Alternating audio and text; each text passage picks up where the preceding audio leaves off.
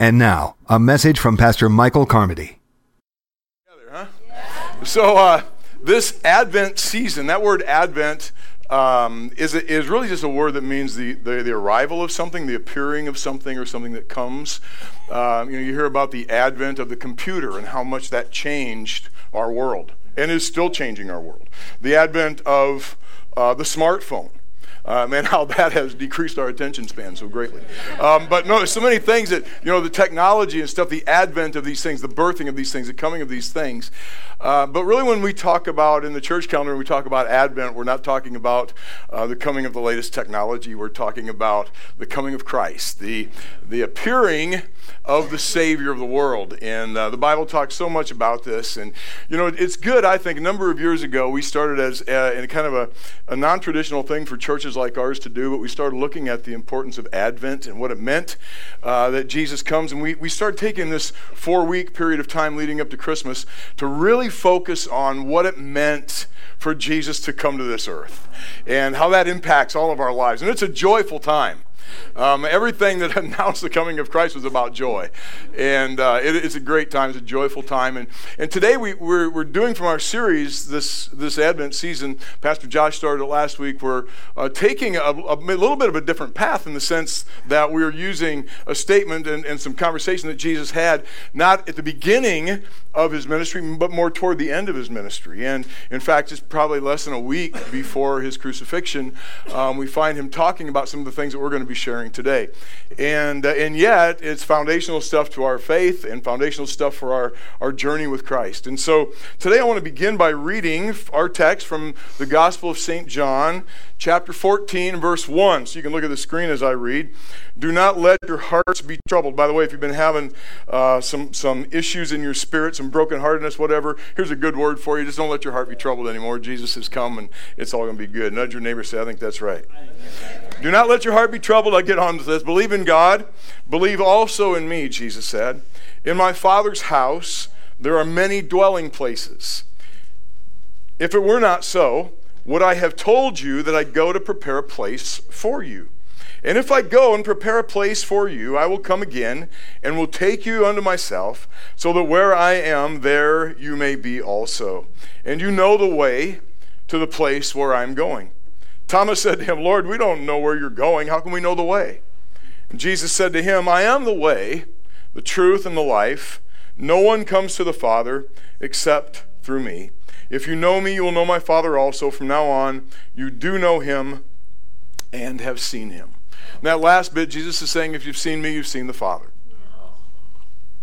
So I want to take these passages here today and just kind of want to just look at some of what Jesus is saying and kind of look at the history of this. And my goal today is to encourage us, to give us hope, and to help us to pursue the things that really matter in life.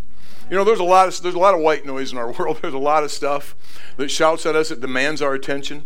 Things that want to get us worked up and riled up and get our emotions involved, in this world. But really, when it boils down, everything in this world is passing away, and the only thing that's really going to remain is the spirit of man and the spirit of God and the connection, the bond that we have with God. And so we want to look at that. I want to look at that very seriously. So I want to begin with this. Jesus makes a statement here where he says, I am the way. And I know this is a very elementary point to make on this, but it's worth saying, I think, that Jesus didn't say, I am a way, as if one of many, but I am the way. Everybody say the way. The way, as in there ain't no other way to get there. Right? That's bad English, but good doctrine. So there's no other way to get there. And he said, no one comes to the Father except through me, right? So I want to look at that word way for a second. It's the Greek word. You realize the Bible wasn't written in English. The Old Testament was written in Hebrew. The New Testament was written in Greek, and it's been translated into English. And so the Greek word that we have translated into the word way is actually this word hodos. And hodos means the road, the route, the path. When you dig into that word a little bit further, it actually has to do with, it implies the idea of progress or the progression of something that moves forward. If you think about a road, a path, or a route, as you move down that route, you cover more and more territory, more land, so to speak. The scenery changes, right? You move forward. And so I think Jesus is saying there's something about our relationship with him that causes us to progress in life and not just get older, but actually grow in our relationship with him. I mean, getting older is not optional. It's going to happen. You know, every year when you celebrate your birthday, you're celebrating the fact that you aren't dead yet. And that's life, right? So we're going to get older, but that doesn't necessarily mean we're going to grow in our relationship with Christ. But he would like us to progress. Now that I've got everybody bummed out, smile at me. He wants us to grow. He wants us to progress in our relationship with him. So that's part of that word also. It implies the idea of progression. And then figuratively, it means this, and I really like this, a mode or means by which to make the journey. And so Jesus is really saying here, he's saying, I'm the road, I'm the route, I'm the path. I am the progress. That if you're going to make progress in life, it's going to come through me. I am the mode and the means by which you are going to make the journey. Everybody say the journey. The journey. And so that's a question. You know, he's the progress. We grow incrementally. The journey, we can't take this journey without him. I mean, we can live life without him, but we can't go on the journey that he's talking about here without him. And so I want to follow just briefly here this conversational thread that Jesus has with his disciples. So as I said, as Pastor Josh brought up last week, this is in the last week of Jesus' life before the crucifixion. This is in what we tend to call Holy Week, which we talk about, commemorate at the Easter season, but talking about it now is appropriate because we have to understand, why did he come? What's the point in Jesus being here, and how do we apply that, his coming to our lives? And so I want to follow this conversational thread here a little bit. So he first says to them, we're going to pick up with this part, he says, you know where I'm going, and you know the way. And Thomas kind of spouts up. These disciples have been with him for 3+ years. And he's thinking by now they ought to be picking up on some stuff, right? Right? I've been walking with Jesus for 39 years. And I still don't pick up on stuff sometimes. You know what I'm saying? I mean, I'm not what I used to be, but thank God I'm not quite yet what I'm going to be. I'm still in the process, right? So he says this to them. He says, you know where I'm going and you know the way. And Thomas pipes up and he said, we don't know. He's speaking for all of them. They're all thinking the same thing. But Thomas is the one that jumps up and says, we don't know where you're going. And how are we supposed to know the way? And then he answers that question by saying, I am the way. And then it goes on, the truth and the life. Today we're going to be talking about the way. So there's two things here that I want to address. First of all, there's a specific destination that Jesus has in mind. It's going someplace specific. And not only that, there's a specific way of getting there. It's not just pick a path, guys, anything will work. He didn't say I'm a way, he said I'm the way, right? And so if we look at this, the question sounds good. We don't know where you're going, but he's already told them. I just don't think they were listening very well. You ever have that problem with not listening very well? I'll tell a story on myself. A few years probably now ago. A while back. My wife's grunting at me. My wife confided in me. She says, I'm really getting concerned about you. And I said, really? She says, yeah, I really think you have memory issues. And I said, yeah? And she said, yeah, I tell you stuff, and you don't remember any of it. And I had to confess to her that, well, it's not that I don't remember, I'm just not listening. Guys, anybody know what I'm talking about? Stop that. Listen. We have to listen, right? So since then, I've been listening. My memory's gotten better, hasn't it, baby? She's non-committal on that. But we need to listen. I think Jesus was telling his disciples something, and they weren't paying attention. They weren't listening. In fact, look at verse 2 with me for a moment. Look at what he says in verse 2. In my Father's house, where's he talking about right there? His Father's house. In my Father's house, there are many dwelling places. If it were not so, would I have told you that I go to prepare a place for you. He's going to prepare a place for them where? At the Father's house. So he said, in my Father's house, there's room for everybody. And I am going there to the Father's house to prepare a place for you. And then he says this, and if I go and prepare a place for you, I will come again and take you to myself, so that where I am, there you may be also. So the question was asked, we don't know where you're going. How are we supposed to know how to get there? He had just told them where he's going. Where's he going? Going to the Father's house, right? Why is he going to the Father's house? To prepare a place for them. Look at all the thems in the house. We are all them. Prepare a place for them, right? Why? There you go. So that where he is, there we could be also. Wow. What love, what grace, what amazing compassion that he would say, I'm going to go to the Father's house, not just for me. You know, to Jesus, it wasn't good enough that he got to hang out at the Father's house. He wanted to bring all of us undeserving individuals along with him. And he said, so I'm going to go to the Father's house and I'm going to prepare a place for you. That's pretty amazing, isn't it? He said, I'm going to go to my Father's house.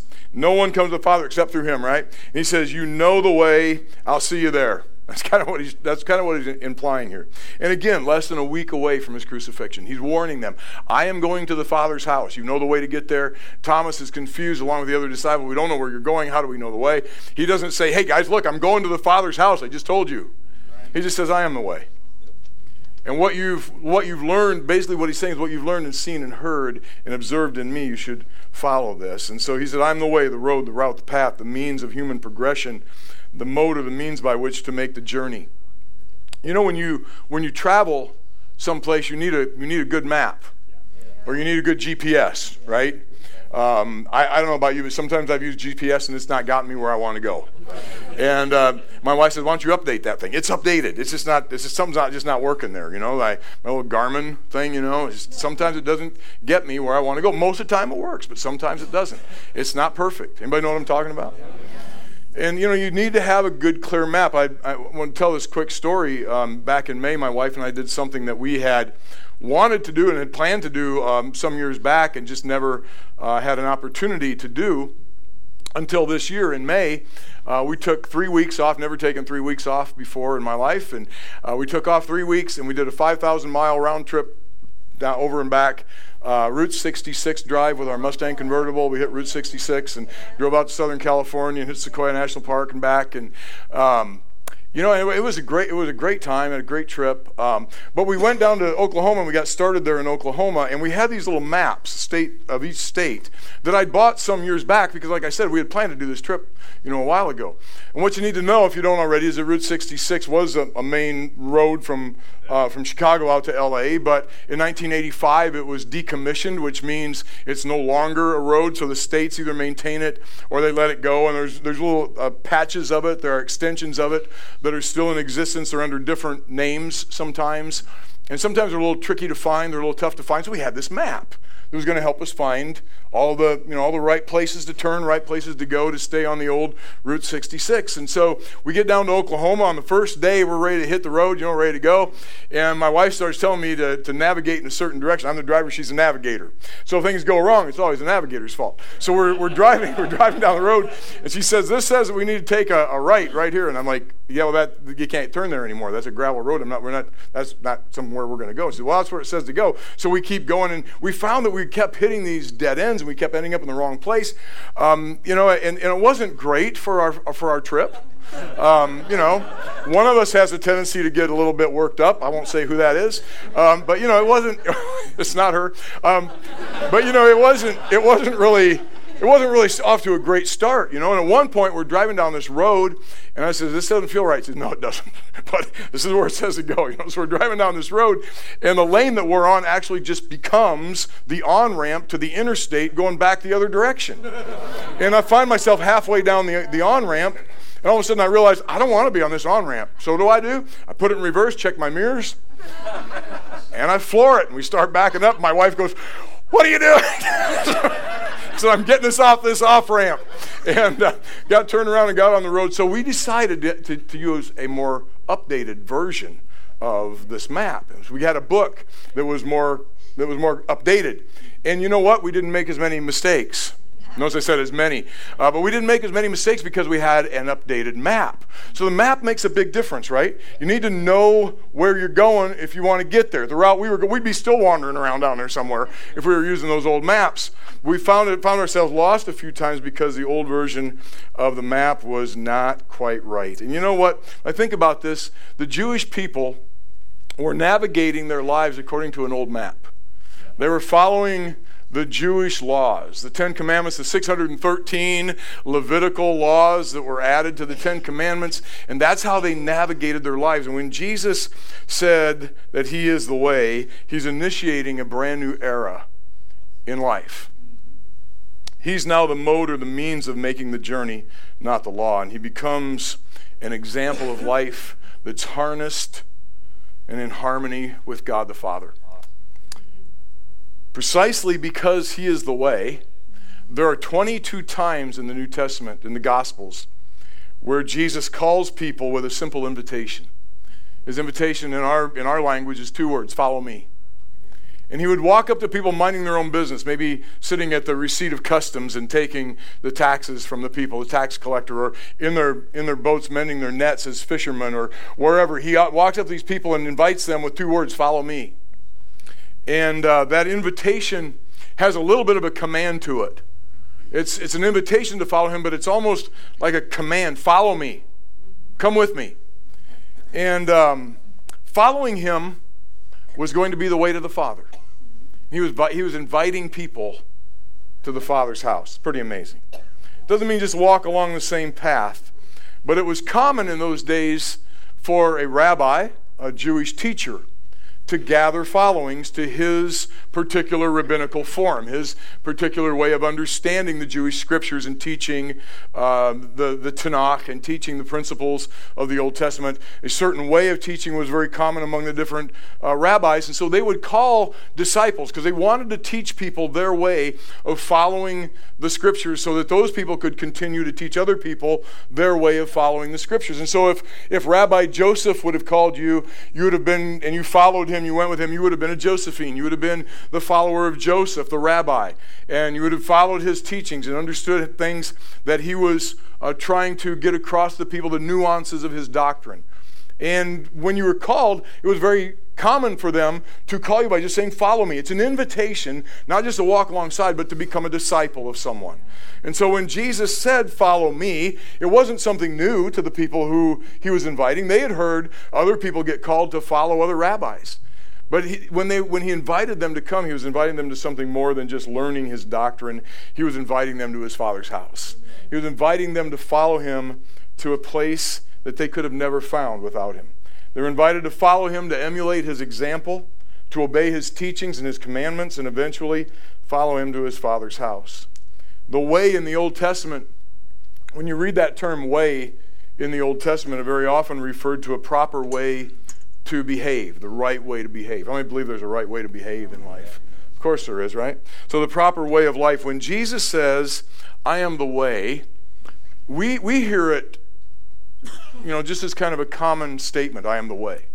We have to understand when the Jewish people heard that, that was a radical statement in their ears. Because no one can be the way. The Jewish law is the way. You can follow a rabbi, but no rabbi ever said, I am the way. No rabbi ever said, I am the way and no one can come to the Father except by me. No rabbi ever said, I am the way, the truth, and the life. No rabbi ever referred to themselves as the mode or the means of making the journey to the Father's house. It's amazing that Jesus gave them that invitation as a major departure from Jewish tradition, and yet an opportunity for them to learn something that they would never have known without him. Judaism had taught that there was only one way, only one right way, and that way was the law. In fact, in Isaiah chapter 30, verse 21, check this out. It says, and when you turn to the right or when you turn to the left, your ears shall hear a word behind you saying, this is the way, walk in it. Every time I read that passage, I'm reminded of the Pilgrim's Progress, John Bunyan's classic novel from the 1600s where he writes about Christian, who is a young man who begins a journey from the city of destruction to the celestial city through the wicket gate, and this pathway toward the light, moving toward the light, and the whole Pilgrim's Progress. How many of you have read the Pilgrim's Progress? The whole Pilgrim's Progress is about this journey and the people that he meets, Mr. Worldly Wise Man, and all these people that he comes across, and the path that he has to walk. And there's one point in his journey where he has to walk this very narrow path, and there's a precipice, a drop off on each side, and there's fire below, and there's someplace you don't want to go, and he's walking this very, very narrow path, and there will be obstacles, and the path is fraught with obstacles that want to stop him from going forward, and there's no way to go back, so he has to keep pressing forward and pushing past these obstacles and making his way toward the light. You all with me on that? And so that's the journey. Every time I read this from the Old Testament, Isaiah said, when you turn to the right or you turn to the left, when you get ready to go off the path, there'll be a voice that you'll hear right behind you saying, this is the way, walk in it. Thank God, God has always provided a way for us to know which way to go, right? In the Old Testament, when Isaiah wrote that voice speaking, saying this is the way, was the law. It was the law that told them the right way to go. Not to step out of place. 613 of them that would guide human behavior and teach people how to live for God. When Isaiah wrote that, you'll hear this voice saying this is the way. That voice was the law. But thank God in our day, it's not the law that speaks to us when we step out of the way. It's the voice of Jesus, right? It's the voice of compassion. It's not 613 laws. It's one Savior who says, I am the way. And all we have to do is follow him. Isn't that great? Jesus confirms in saying, I am the way. He confirms the advent of a new covenant by saying that he is now the only way to the only God. And he says things like this, when a new covenant appears, actually Paul said this, when a new covenant appears, the old covenant is done away with. It's amazing to me today how sometimes, even in the Christian church, people want to go back to old Jewish ways of being right with God. When Jesus specifically came to set us free from those things and to give us life without following the rules and the regulations of the Old Testament Judaism. He said that he is the way. You all with me on this? You're getting really quiet on me. The law was the old map that got people off course and on dead ends and getting onto on-ramps that they didn't want to be on, going in directions they didn't want to go because humanity couldn't follow the laws. 613 laws, are you kidding me? I mean, we'd probably miss one of those somewhere along the line, right? I mean, Jesus has given us 2 commandments. Love God and love others, and we messed that up. Somebody help me out in here. I mean, there's just 2 commandments. Love God and love people. Following the way that those old laws, that was the old map, but the way has been changed. The old roads have been decommissioned, and they're closed down and they're barricaded, and there's one way to the Father's house. There's a lot of ways to wander around in this world and waste life. There's a lot of ways to spend time, but there's one way to the Father's house, and that way is through Jesus. Are you all with me on that? So look at this in Matthew chapter 7. I just got a few more verses. Nudge your neighbor, say, wake up, he's about done. Matthew chapter 7, check this out, verse 13. Matthew 7:13. Enter by the narrow gate, for wide is the gate and broad is the way that leads to destruction, and there are many who go in by it. Because narrow is the gate and difficult is the way which leads to life, and there are few who find it. Wow, what an interesting passage from the lips of the way, from the lips of Jesus, right? What an interesting passage. Everybody say, difficult is the way. So he says this, it's kind of interesting. He says, enter by the narrow gate, because there is a wide and broad gate that leads to destruction. There's a passage in the Old Testament that says this, there is a way that seems right unto a man, but the end of that way is destruction. You know what? When we just do what we think is right, and I hear this all the time, well, I know the Bible says that, but I really think this is what I'm supposed to do. When we do what we think is right, we are on a broad path that leads to destruction.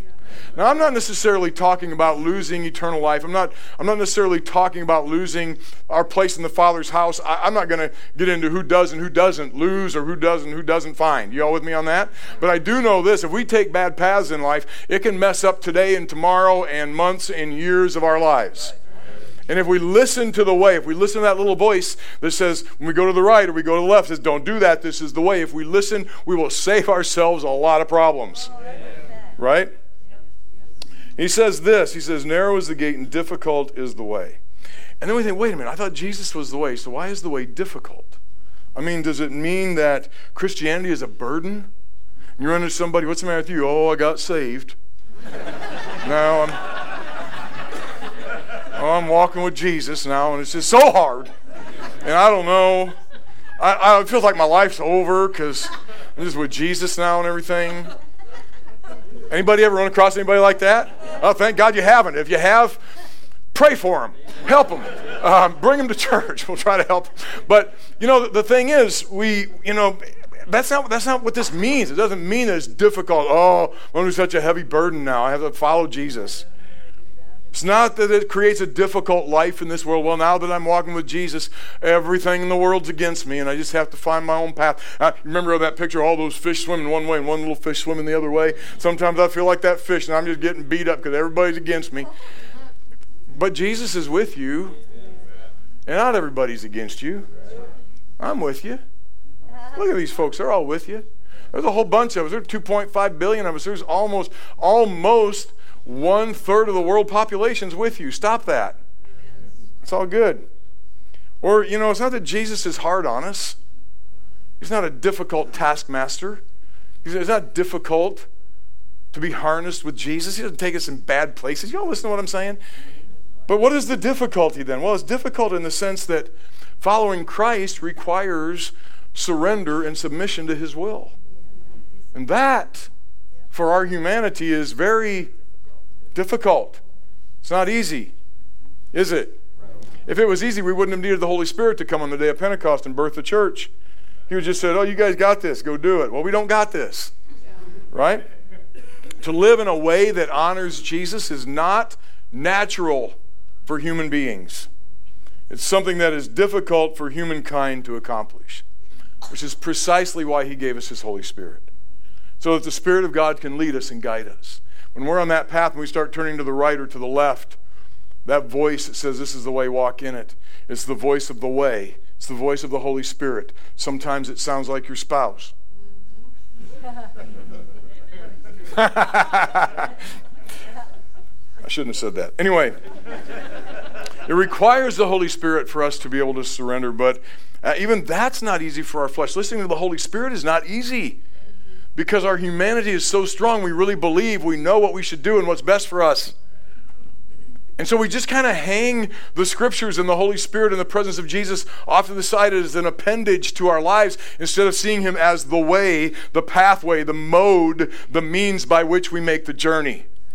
Just kind of hang Him off to the side. And when we have a real problem, we'll pray, but then we'll get back on our path and do what we want to do on this broad and wide way that we just get to go investigate in our world.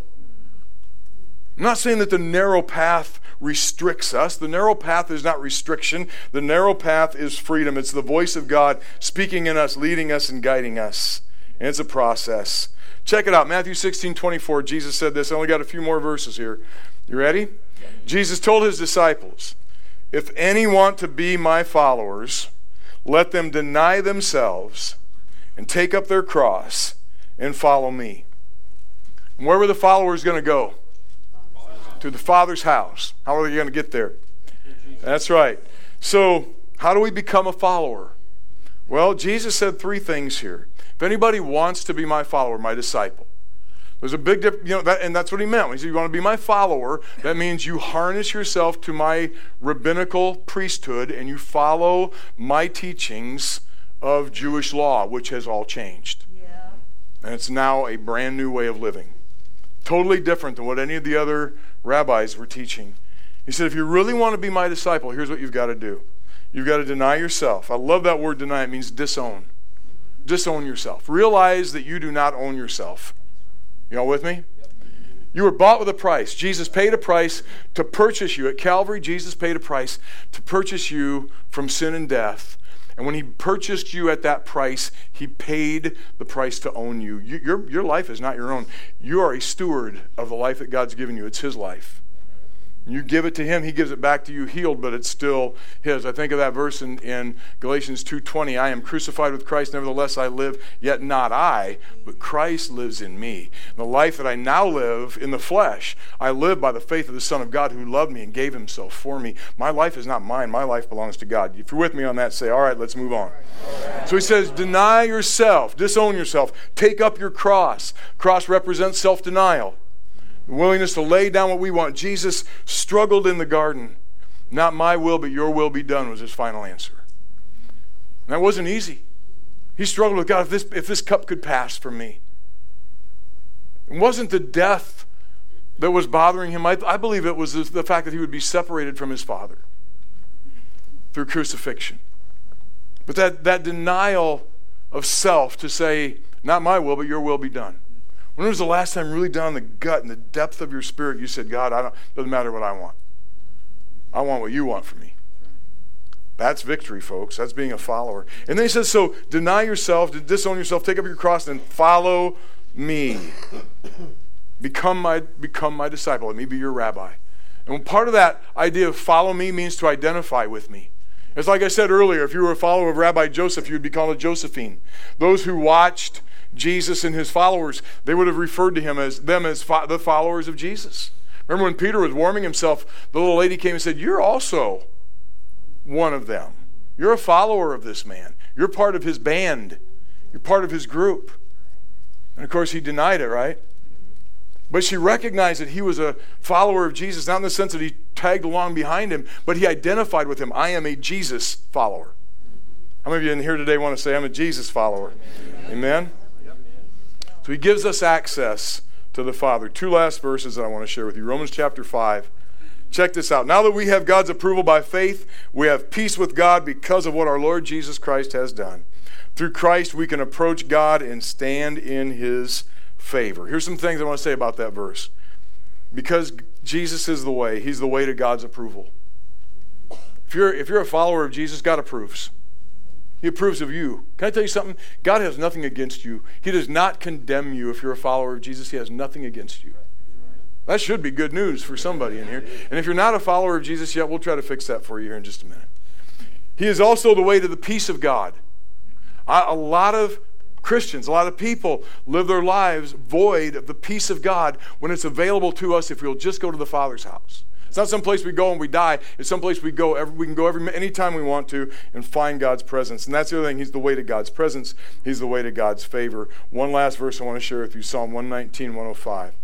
Your word is a lamp to my feet and a light for my path, for my way.